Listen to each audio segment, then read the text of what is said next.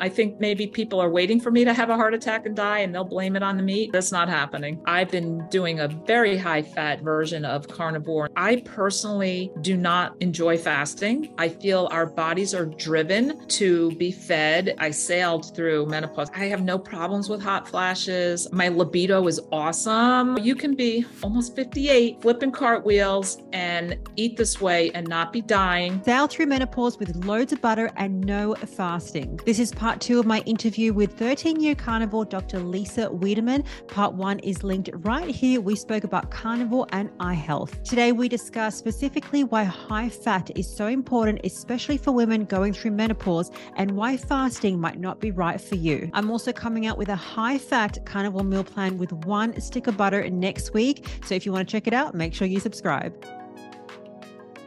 An issue that a lot of women suffer with is menopause symptoms. And I know that you are 58 years old and thriving.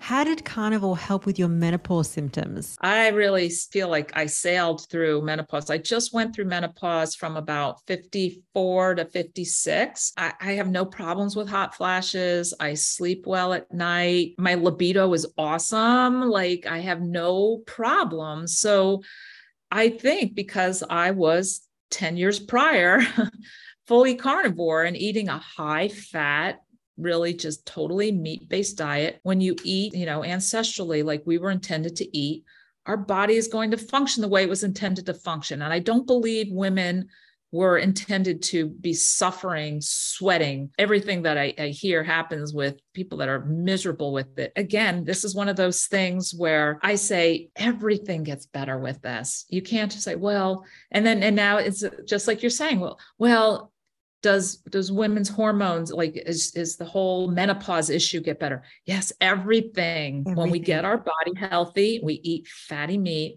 And I try to promote people to not just come to this as I'm going to eat all the meat I want and go about life, but make sure you try to get in a pretty high percentage of fat and I do believe ancestrally that's what we should be doing. And I've been doing a very high fat version of carnivore in the past 4 months and feeling really better than ever. My glucose numbers are nice and low.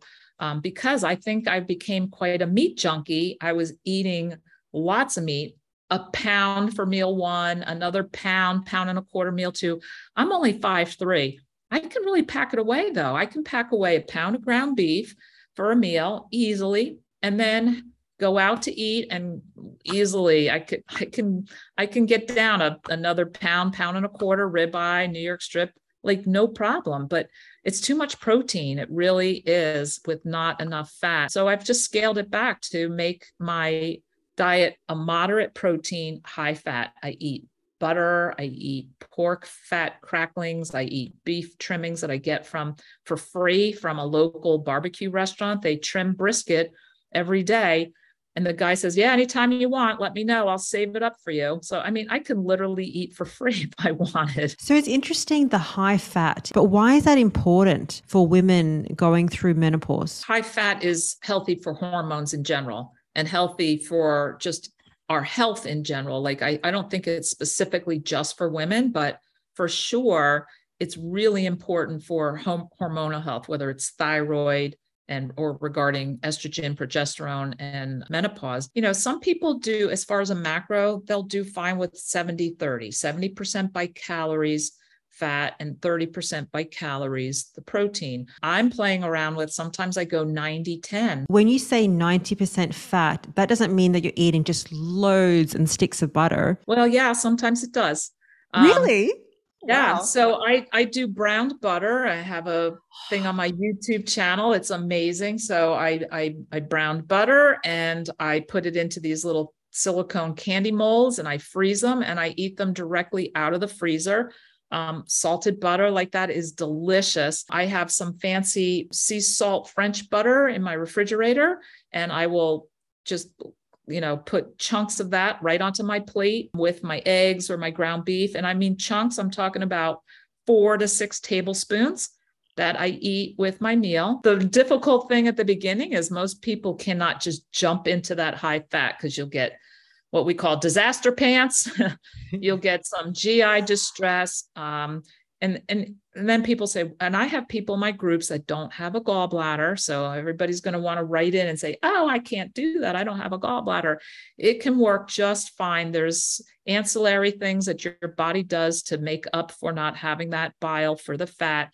And you might just have to have 4 smaller meals rather than 2 bigger meals and be able to be fine. That's what I counsel a lot of women that are just starting carnivore, whether they're going through menopause or anything, and really to get in the high fat or start transitioning to high fat is really to stop fasting and start doing 3 meals a day just to get used to eating enough and eating enough fat.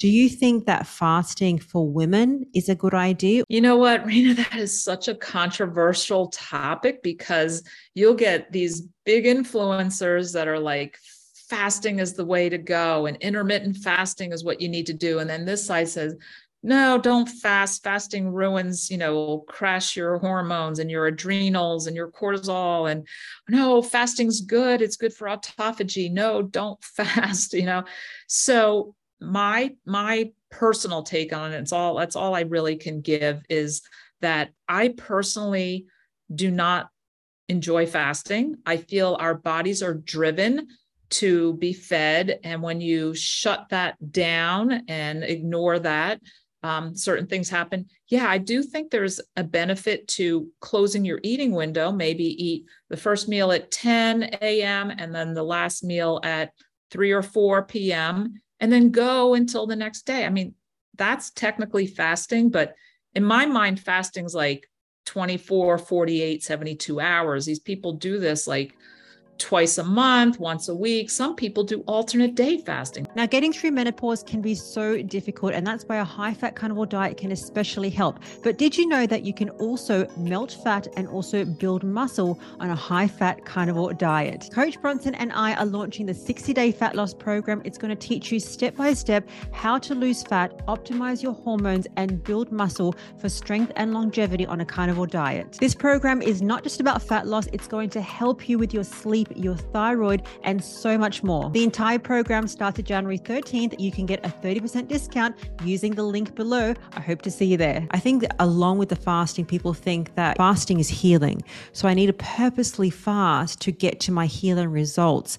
But you need to get fat adapted and actually overnourish your body so that your body knows, hey, I'm not starving. Yeah. And one of the really awesome things about this high fat ketogenic ketosis state.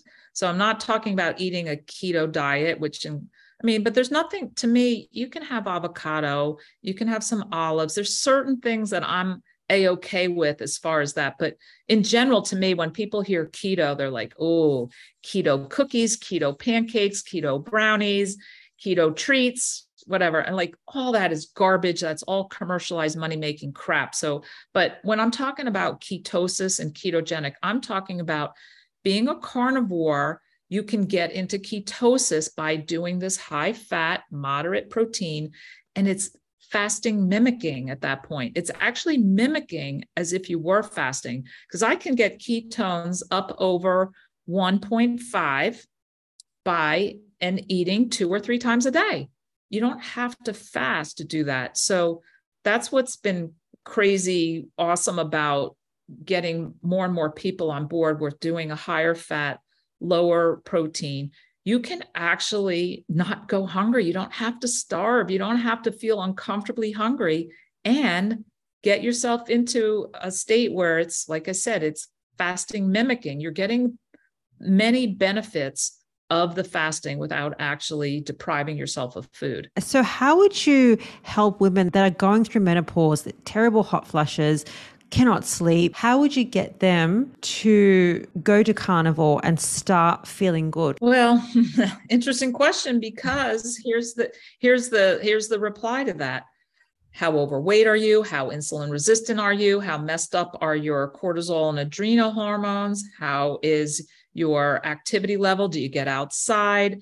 How many years have you been diabetic or hypertensive? So you can't really put a number on like, oh yeah, switch to this and you'll feel great within 2 or 3 months. You know what? It doesn't happen that way. You have to jump in with confidence of what you're hearing, that this is the path to optimal health. And you should be able to climb mountains at the age of 70, not be crippled by, knee pain and hypertension and obesity. You should be able to do anything and everything you want to do, but you have to be consistent and do it long enough. When I say consistent, there's so many people like, well, can't I have a cheat meal? Can I have, it's like, you know what? A cheat meal ends up as a cheat day, ends up as a cheat weekend, ends up as a cheat month. And then it ends up with like, well, I might as well wait until after the holidays. Right. And then next thing you know, you're back in that inflamed, put on some weight, and, here we go again. And then you got to start from square one. So it's just really important to stay consistent and start looking at the benefits that you're getting along the way. Maybe you don't have that ultimate, like maybe your sleep's not great yet, but maybe you're like, oh, wow, I slept 6 hours straight last night. Okay. And then maybe have a couple bad nights. This is not linear. This is not something where you just do it and it's going to work. It takes time. And for sure, it takes at least 3 months to fully fat adapt when you're going into this higher fat version of carnivore. But, for people that aren't even carnivore yet, you kind of have to ease your way into it and expect that this is at least, people say, all right, I'm going to give it a 30-day challenge. I'm going to do it for 30 days. Well, you're really not going to know a whole heck of a lot in 30 days. I say, you've been eating, donuts, ice cream, cookies, pizza, pasta for how many decades? And now you think 30-day window is going to give you the idea. And a lot of times people do it and go, oh, I couldn't do it. I had no energy. This isn't for me. This must not be for everybody. Well, know what? That's your little addictive brain saying, you know what? Plow back into that bread, buddy. Let's go. You want it. You want it. This isn't for you. And people don't stick it out long enough. I say you really need to do it a minimum of 90 days and then make an evaluation. I keep saying, suck it up, buttercup, and do it. If you want to make a change, you got to do it. And I'm not saying it's easy. I'm not. I'm saying you have to always have a plan in place. If you're heading out and you're going to a family event, or you're going out to socially eat with friends, or you're going to be in a work environment where you're expected to host a dinner, have a plan, know what you're going to do. Even eat a burger before you go, so that you're not in that, all right, what am I going to eat? Well, this is all they have, so I might as well. Don't be like that. Have a plan. And then know that you can come back and eat too. You don't have to put anything in your mouth that you don't want to. Even if people say, oh, but Aunt Sally made this pie for you and this is your favorite. It's like, you know what? I don't feel good anymore when I eat that. That's all you have to say to somebody. You know what? That doesn't make me feel good.